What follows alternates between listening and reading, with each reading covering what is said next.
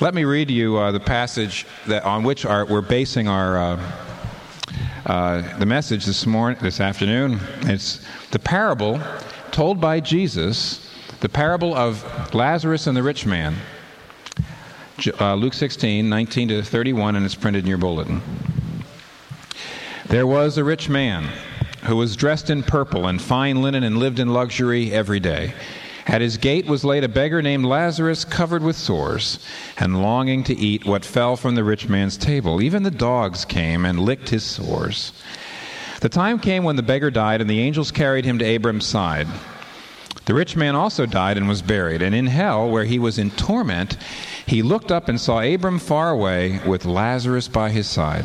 So he called to him, "Father Abraham, have pity on me, and send Lazarus to dip the tip of his finger in water and cool my tongue, because I am in agony in this fire."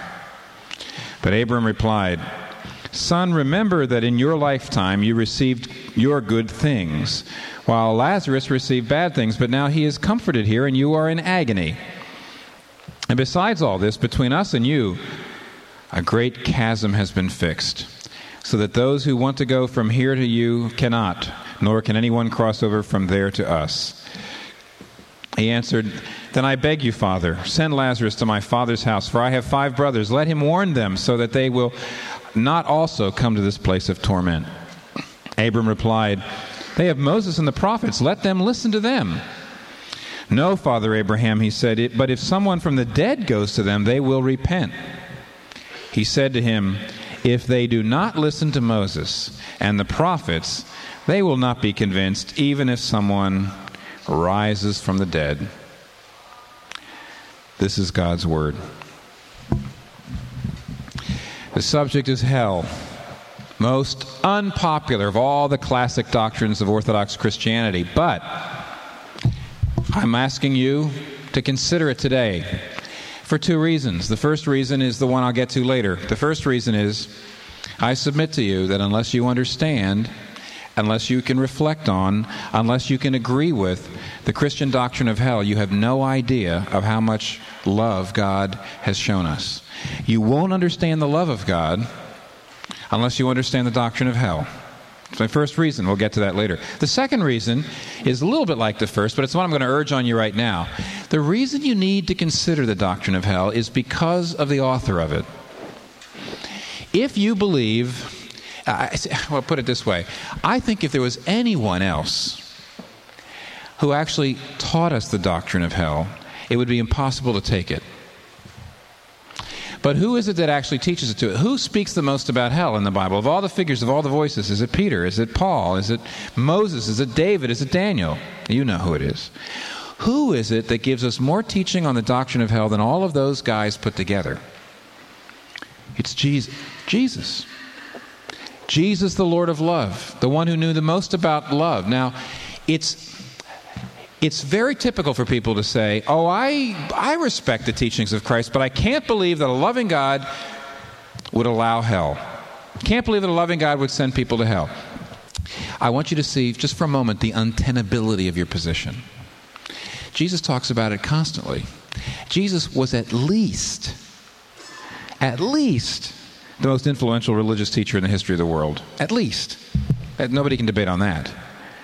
And here is one who believed not only that God was loving and that the doctrine of hell was there, but he intertwined the two so much that you really can't say, you can't reject one part of what Jesus says and then go and believe in some other part. It's just totally arbitrary. It means that if he was able to do what you say I can't believe in a God of love and the doctrine of hell, well, he could. And since he has the position he has, which is the most influential religious teacher in the history of the world, you should at least listen. You should at least consider. You should at least take a look. And that's all I'm asking. You can't say that if Jesus is Lord at all, he's Lord of all, and that includes your intellect. And a Christian must never be in a position where you say, "Lord Jesus, I'm less barbaric than you. I don't believe in hell. See, I'm more compassionate than you. I don't believe in hell." How can you do that? For a moment then, for today, let's just take a look at what Jesus teaches. And because he's a marvelous communicator, when he's teaching us about hell, he tells us a story. He tells us a story, and it's the story of 2 men And if we want to understand hell, we have to see what he says about the two men in this life and what he says about the two men in the next life, and then what he says about the two men in our life. Two men in this life, the next life, and our life. Number one, what does he say about Lazarus and the rich man in this life? What does he tell us about how they lived in this life? What is the main point of contrast between these two guys? Why is it that one goes to heaven, one goes to hell? What is the main reason for the difference? If you think, well, the main difference is the rich man was wealthy, healthy, and popular, and the poor man, Lazarus, was poor, sick, and alone. If you think that's the main contrast between the two, you've missed the point, because this is not teaching that rich people go to hell and poor people go to heaven. That's not what it's teaching. The difference between these two people is that one of them has a name and the other one doesn't. Now, all Bible scholars will tell you the most striking thing about this parable, the most striking thing about it, is it's the only parable in which any of the characters, only parable of Jesus in which any of the characters has a proper name. There are dozens of parables, and in those parables there are scores of figures, but they're never given a proper name. They're always called a father or a mother or a woman or a man or a son or a daughter or a farmer or a sower or whatever. Only here does Jesus give one of his characters a name, and then, in obvious counterpoint, he leaves the other one nameless. Why? And here's why. Let's ask ourselves a question. Why does the rich man go to hell? Why does the rich man go to hell?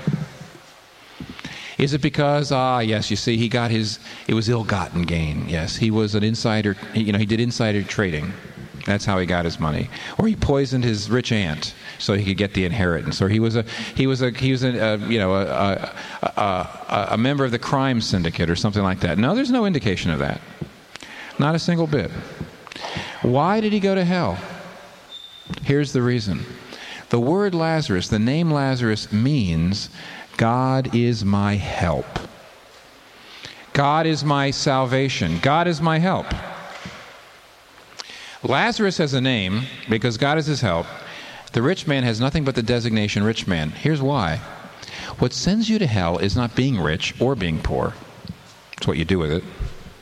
What sends you to hell is not necessarily overt sins, though they can, like violence and insider trading and stealing and so on. What sends you to hell is to make anything but God your help. To sit down and rest in content in anything but God as your help. The reason the rich man doesn't have a name is because all he was a rich man. If you make riches your help, if you make riches your point, if you make riches your salvation, if you make riches your God, if you make riches your identity, you see, then that's all you are. You don't have a name. You're just a rich man, because take away the riches and there's nothing left of you. You see, in verse 25, Abraham says to the rich man when he's in hell, "Son, you had your good things."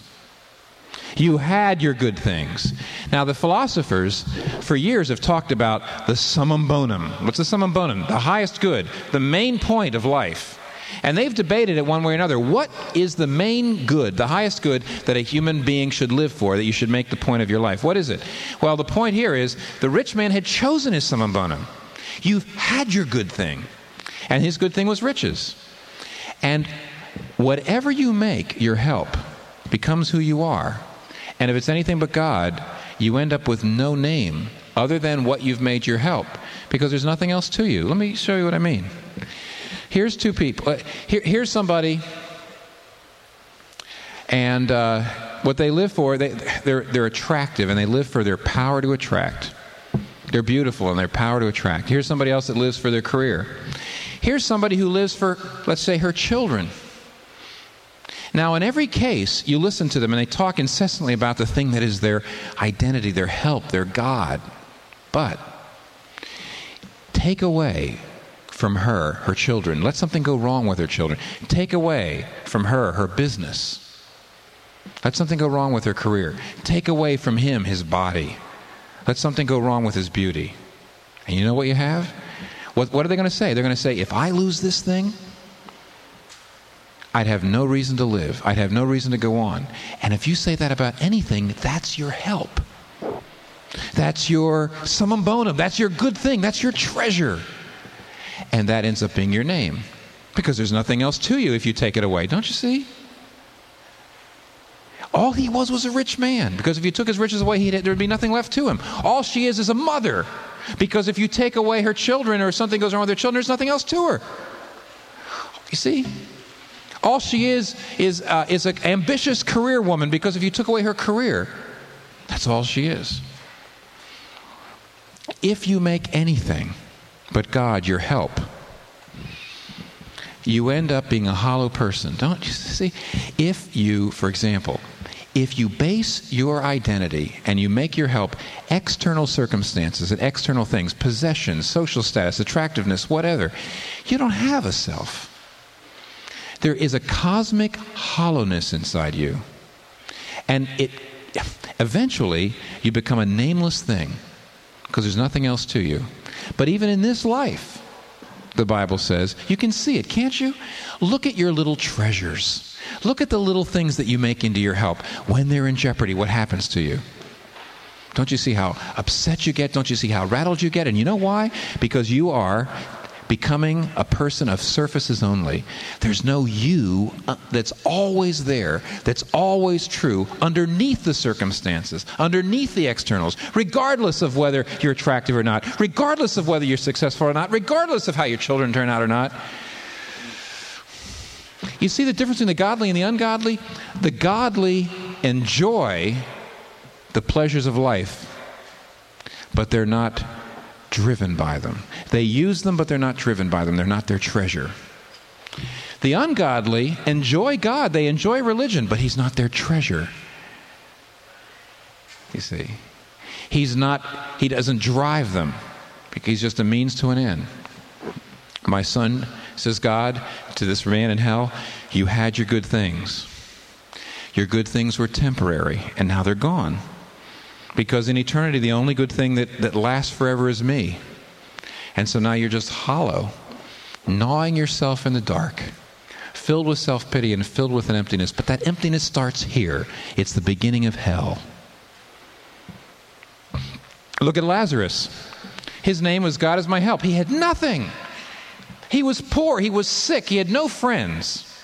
But what did he do with his suffering? What are you doing with your suffering? What sent him to heaven was not his poverty, it's what he did with it. He let his troubles, he let his suffering drive him to God so that God became his help. And as a result, he became a real person. He knew what he was. He knew who he was, regardless of whether he was rich or poor, regardless of the circumstances. Come what may, there was a self, there was a core that had nothing to do with circumstances, had nothing to do with externals. So he had a name. And he became greater and greater, became like a great and glorious mountain.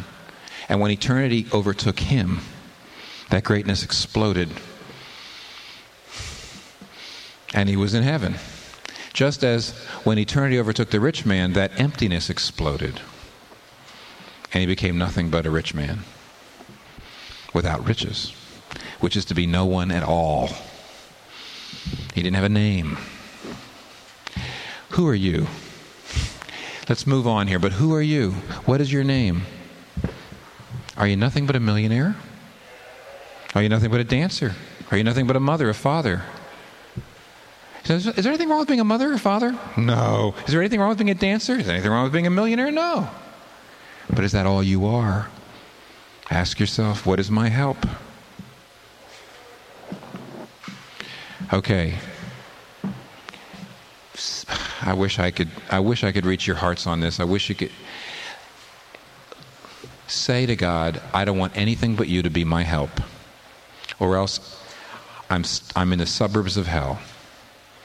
I'm beginning a cosmic superficiality that's beginning to eat out my insides, gut me. God will be my help and nothing else. All right, now, secondly, let's look and see what happens to these two guys in the next life. In the next life, we see what Jesus actually directly teaches us about hell, and he teaches us two things about hell. The first thing he teaches is that hell is a place of disintegration, and the second thing he teaches is that hell is a place of justice. Disintegration and justice. Let me explain. First of all, disintegration. Notice that Jesus uses the metaphor, he uses the image in the story of fire. This raging fire he talks about. Now, why would Jesus do that? And why is fire used so often in the Bible when it talks about hell? And I'll tell you why. Because fire is a place where things break down. Fire, when something is put in the flame, it burns up. What does that mean? It doesn't actually cease to exist. The things that connect the chemicals, the things that connect and make it what it is, those bonds are broken by the fire, and it goes into pieces. It falls into pieces. Some of it becomes, vaporized. Some of it breaks down into chemicals. Fire breaks things down into pieces, into its constituent parts. Things lose their coherence and integration in fire. Fire disintegrates. What does the Bible say? The Bible says not just hell, but sin disintegrates. Let me just lay a foundation here. The Bible says, in him all things consist. Now that makes perfect sense, does it not? But let's think about it for a minute. What does that mean? If he's the creator, in him all things consist. God and God alone, God's face, God's presence, God's heart, is the only and exclusive source of coherence in life. So as you move away from God, as you move away from his presence, you break down. The absence of God is a raging fire, spiritually speaking. Now, the Bible tells us, as long as we're on this earth, no matter how hard we try to escape God, no matter how much we think we can rebel against God, no matter how much we're trying to move away from God, we never completely get away from him. That's part of the mercy of this life. We never get away from him, and as a result, we're always kept somewhat intact. As long as you're in this life, your body and soul are together, for example. That's why you're alive. And as long as you're here, your humanity is somewhat intact. You're still able to love to some degree. You're still able to think. You're still able to create. You're still able to communicate, you see. You're still able to love and forgive. But the Bible tells us that someday, if you continue to insist on getting away from God, you might succeed. And what hell is a place, after we're dead, a place where those who have wanted to get away from God finally get away. And in that place, you completely break down. In that place, the disintegrating work that begins here through sin comes to its fruition and fulfillment.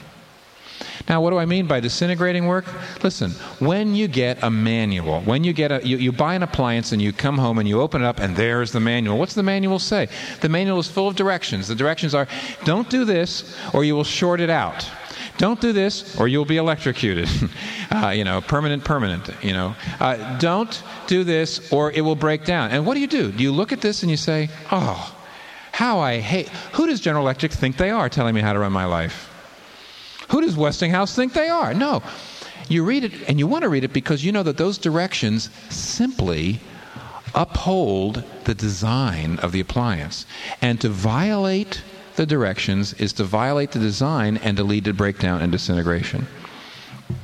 Now, what does God say? God's our creator. In him all things consist. So God says, come into my presence, obey me.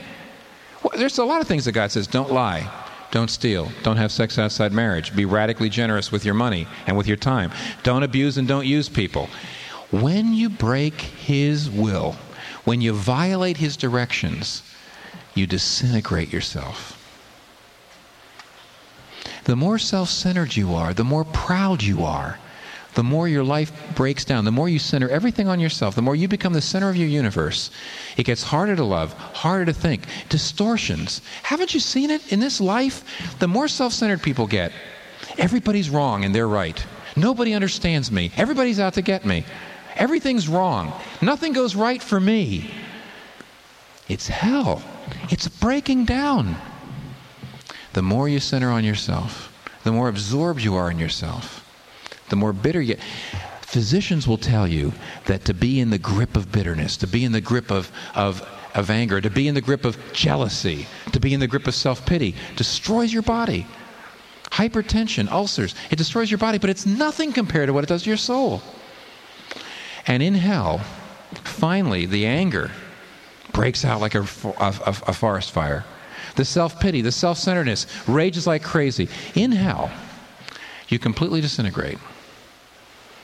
Your self-centeredness becomes your prison, and your pride explodes into an ever-increasing mushroom cloud. And the more proud you get, the more you're sure that everybody's wrong, nobody has done you right, everything's an injustice, the less you're able to love, the less you're able to give, and your humanity destroys itself. Sin is the suicidal action of a person against its own humanity. A mind that sins is becoming less of a mind. A heart that sins is becoming less than a heart. A will that sins is killing itself and destroying its own willpower. Sin is, in the Old Testament, sin is always called folly, foolishness, because it sets up tensions within the structure and fabric of life that always leads to a breakdown. Sin is disintegration. And that's what hell is. Hell is just simply the logical projection of what starts here. So, C.S. Lewis puts it in, I put a bunch of quotes by him on hell in the bulletin, but C.S. Lewis puts it this way. He says, hell begins with a grumbling mood, and yourself still distinct from it, perhaps even criticizing it. You can repent and come out of it again, but there will come a day, when you can do that no longer. Then there will be no you left to criticize the mood or even enjoy it, but just the grumble itself, going on and on and on forever like a machine. See, first you are Mary or John who grumbles. Then you become John or Mary, the grumbler. And finally, you just become a grumble. You can almost see it with some people, even in this life. It's like sometimes sometimes you see a fire and it's nothing but ashes, but if you blow the ashes away, underneath it all there's some hot coals and you get the fire going again. With some people you just blow and there's nothing but ashes left. There's nothing but a grumble left. There's nothing but bitterness left. There's nothing but envy left. There's nothing but self-pity left. Sin is fire. Sin is disintegration. And hell is nothing more but the projection of that. And that's why at one of these places, look, when a car is totaled, it doesn't stop to exist. It doesn't cease existing. It means that it's been disconnected from itself. The parts have been disconnected, so it can't function as a car. When human beings are totaled in hell, they don't stop existing. But they are completely incapable of doing the things that make you human. Your sin and your pride and your self-centeredness make you not only incapable of love, but you don't even want it. Not only incapable of forgiveness, but you'd never ask for it. It's all humbug, you see. It's all somebody trying to pull the wool over your eyes. And yet your conscience will roar like a hungry lion and never ever be satisfied forever. So Lewis describes one of his characters in part of his fiction this way. He says, the forces which had begun years ago to eat away his humanity had now completed their work. The intoxicated will, which had been slowly poisoning the intelligence and the affections, had now at last poisoned itself, and the whole psychic organism had fallen to pieces. Only a ghost was left. An everlasting unrest, a crumbling, a ruin, an odor of decay. Hell. It's a place of disintegration. Sin is fire. But that's not all we're told about here, okay? We're also told that sin is justice. It's a place, hell is a place of justice. Now, here's what I mean. People say, let's get to it, all right? People say, wow, you're just raising the hair on the back of my neck. You're giving me goosebumps. It's a frightening thing. But I can't even believe in a place like this. How could a loving God even have a place like this? How in the world could a loving God send people to hell? And the answer is, the doctrine of hell is the most fair and just doctrine anywhere in the Bible. There's nothing unfair about it. There's nothing unjust. There's nothing inappropriate about it.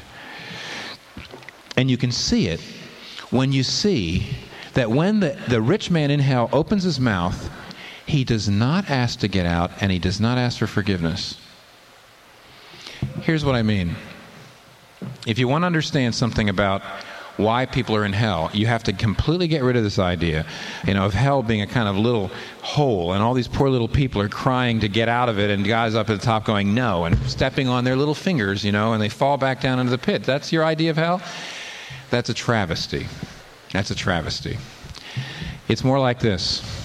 I remember years ago when I was trying to rescue a little kitten. I mean, years ago, as a teenager, I was trying to rescue a little kitten from drowning in a very fast-moving stream, a river that had gotten swollen. And as I tried to rescue the kitten, and I tried to pick the kitten up, the kitten started biting and scratching me with all its might, and I was bleeding, and it really hurt.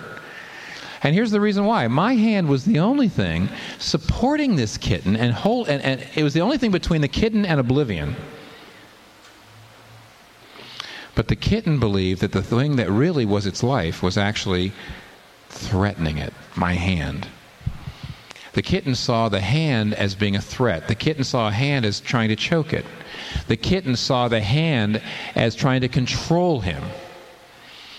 And so the very thing that was his life, he saw as death. Now the Bible tells us it's just like that with God. God comes to us and he says, since I created you, and you, see, only in me will you consist. And that means you cannot live your own way. You must not do your will. You must do my will. But if you do, oh friends, says God, your character will become royal. You'll laugh louder, your heart will be softer, your vision will be more penetrating, your understanding will be deeper. You know why? It says, if you try to be a king, you'll become a slave. But if you seek to be my slave, you'll become a king. And that's what God says, but that's not how we act. His hand comes in and he says, obey me, give yourself to me, let go of your life, come to me. And he lifts us up. And all during this life, no matter how hard no matter what we do in this life, he never lets us go completely. We always stay intact. Our body and soul stay together. Our humanity stays somewhat intact. But you see, until you receive Christ as Savior, you're biting his hand. You're scratching his hand. And what you're really saying is, let me go. Let me go. You know, you might be raised in a Christian home or something like that, or have some kind of Christian background. You come to New York, and all you can see is, if I stick with traditional Christian morality, first of all, I'm going to be laughed at. Secondly, I can't sleep with whoever I want to sleep. I want to have control of my own life. And so you say, let me go. Now, you know what hell is? Hell is simply letting you go. If you persist, and you persist, and you persist. You know what hell is? Hell is exactly what the world says freedom is. Hell is you belong to you. You have no God but yourself. Everything in life circulates around you. Everything in your life revolves around you. And as I told you, the more that happens, the more out of touch with reality you get, the more miserable you get, the less human you get. And this is exactly what's happened to this guy. If you look carefully, you'll see what's amazing about when this rich man begins to talk. First of all, he doesn't talk to God, he talks to Abraham. Secondly, he says, send Lazarus to cool my tongue.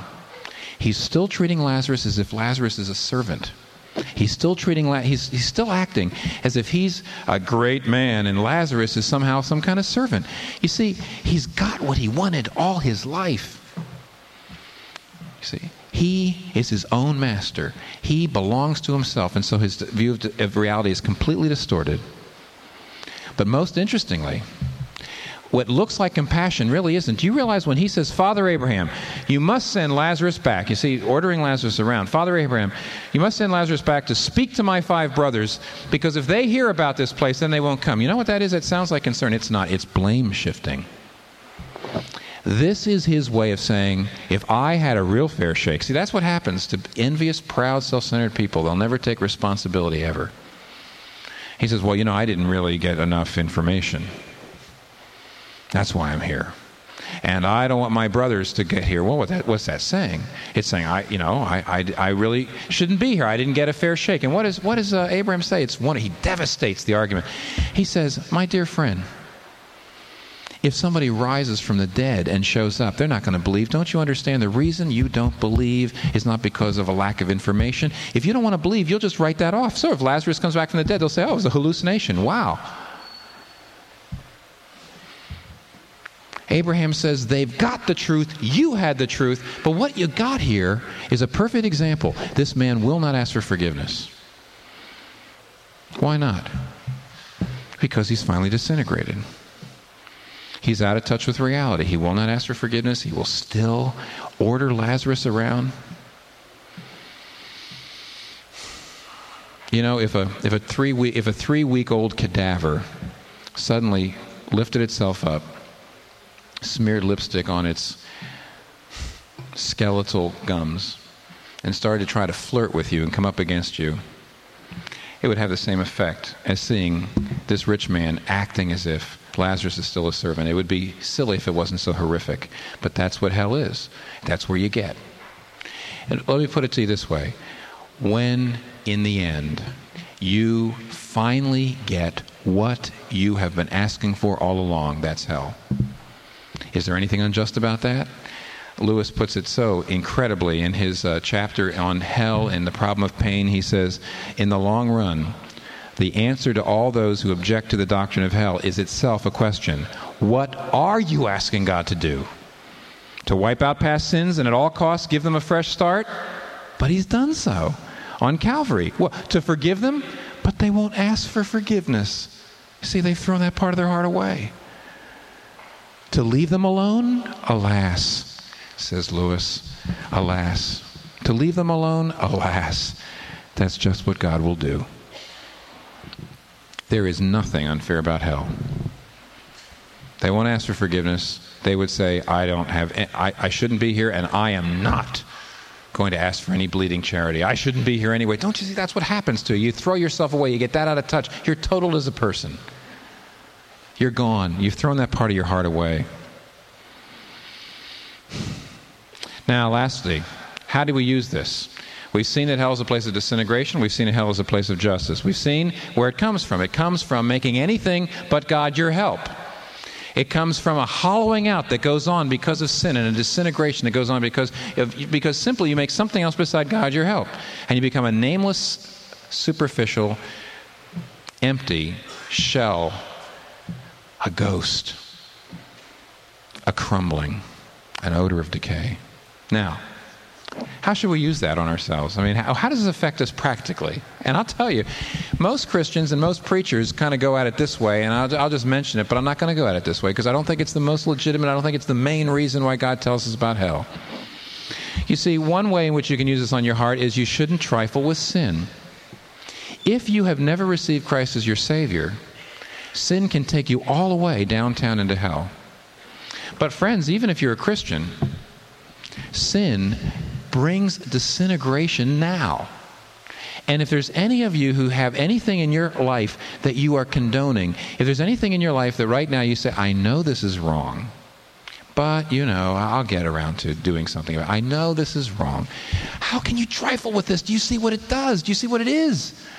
Fire. You know what you're like? When you say, well, I know the Bible says it's wrong. I know it's wrong. I should do something about it. But, week in and week out it goes on. You know what you're doing? You're sort of like a person watching TV on a couch. At the other end of the couch, you look over and it's on fire. So what do? You're not doing what a normal person does. What you're doing is you're sitting there saying, well, I got 10 more minutes to the TV program, and I'll bet you it won't get over to me I'll just sit here and watch the rest of my show. You don't do that. The couch is on fire. Get up, do something, put it out. You don't play with fire. You don't trifle with fire. Everything could break down. Sin is fire. Sin is disintegrating. Sin is what hell is made of. It's a continuum. What are you doing? How can you stand there like that? All right. Well, so in other words, you can use the doctrine of hell to, sort of scare us, and all the saliva's gone after a while. Scared spitless. But I don't think that's how you should use it. I don't think that's really the main reason that God even brings it up. Unless you understand the doctrine of hell, you do not know how much God does and has loved you. What do you mean? You say? Here's what I mean. That little cat. I held on to it. Not out of any virtue other than probably stubbornness, so I got to be careful because in this illustration, I'm God, and that's a little dangerous thing. But let me tell you something. In order to keep the cat from falling into oblivion, into disintegration, into hell, I had to bleed.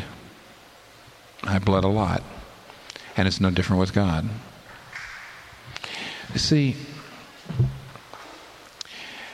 Jesus in Matthew 10 says, "Don't fear those who can kill the body, but fear him who can kill both body and soul in hell."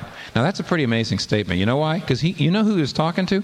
He was talking to his disciples, and he knew that every one of his disciples were going to die a terrible death. He knew that they were going to have their limbs torn off of them while they're still alive.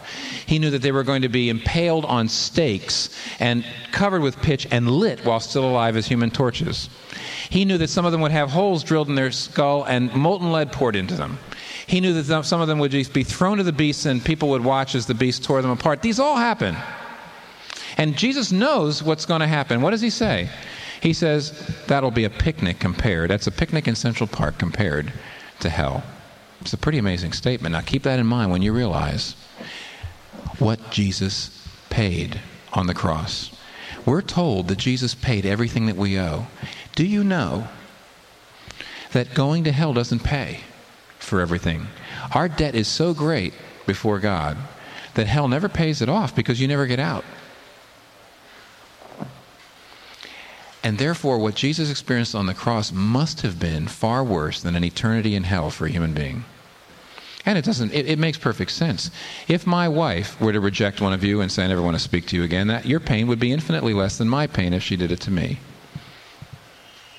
And in the same way, as torturous, we've been seeing, as torturous as it is for God to withdraw his presence from a human being, it was infinitely worse for the Son of God, who had been from all eternity in the bosom of the Father, when God took away his presence from his Son. What Jesus experienced on the cross was worse than an eternity in hell. And then on top of that, remember, he took all of our hells. And then on top of that, it was compressed into 3 hours. Do you have any idea of what he did? Do you have any idea of what he experienced? Can you think about the disintegration? Can you think about all the justice? Can you think about him becoming a firestorm? Can you think about him raving and raging? Can you think about him crying out and in the dark with no one to listen?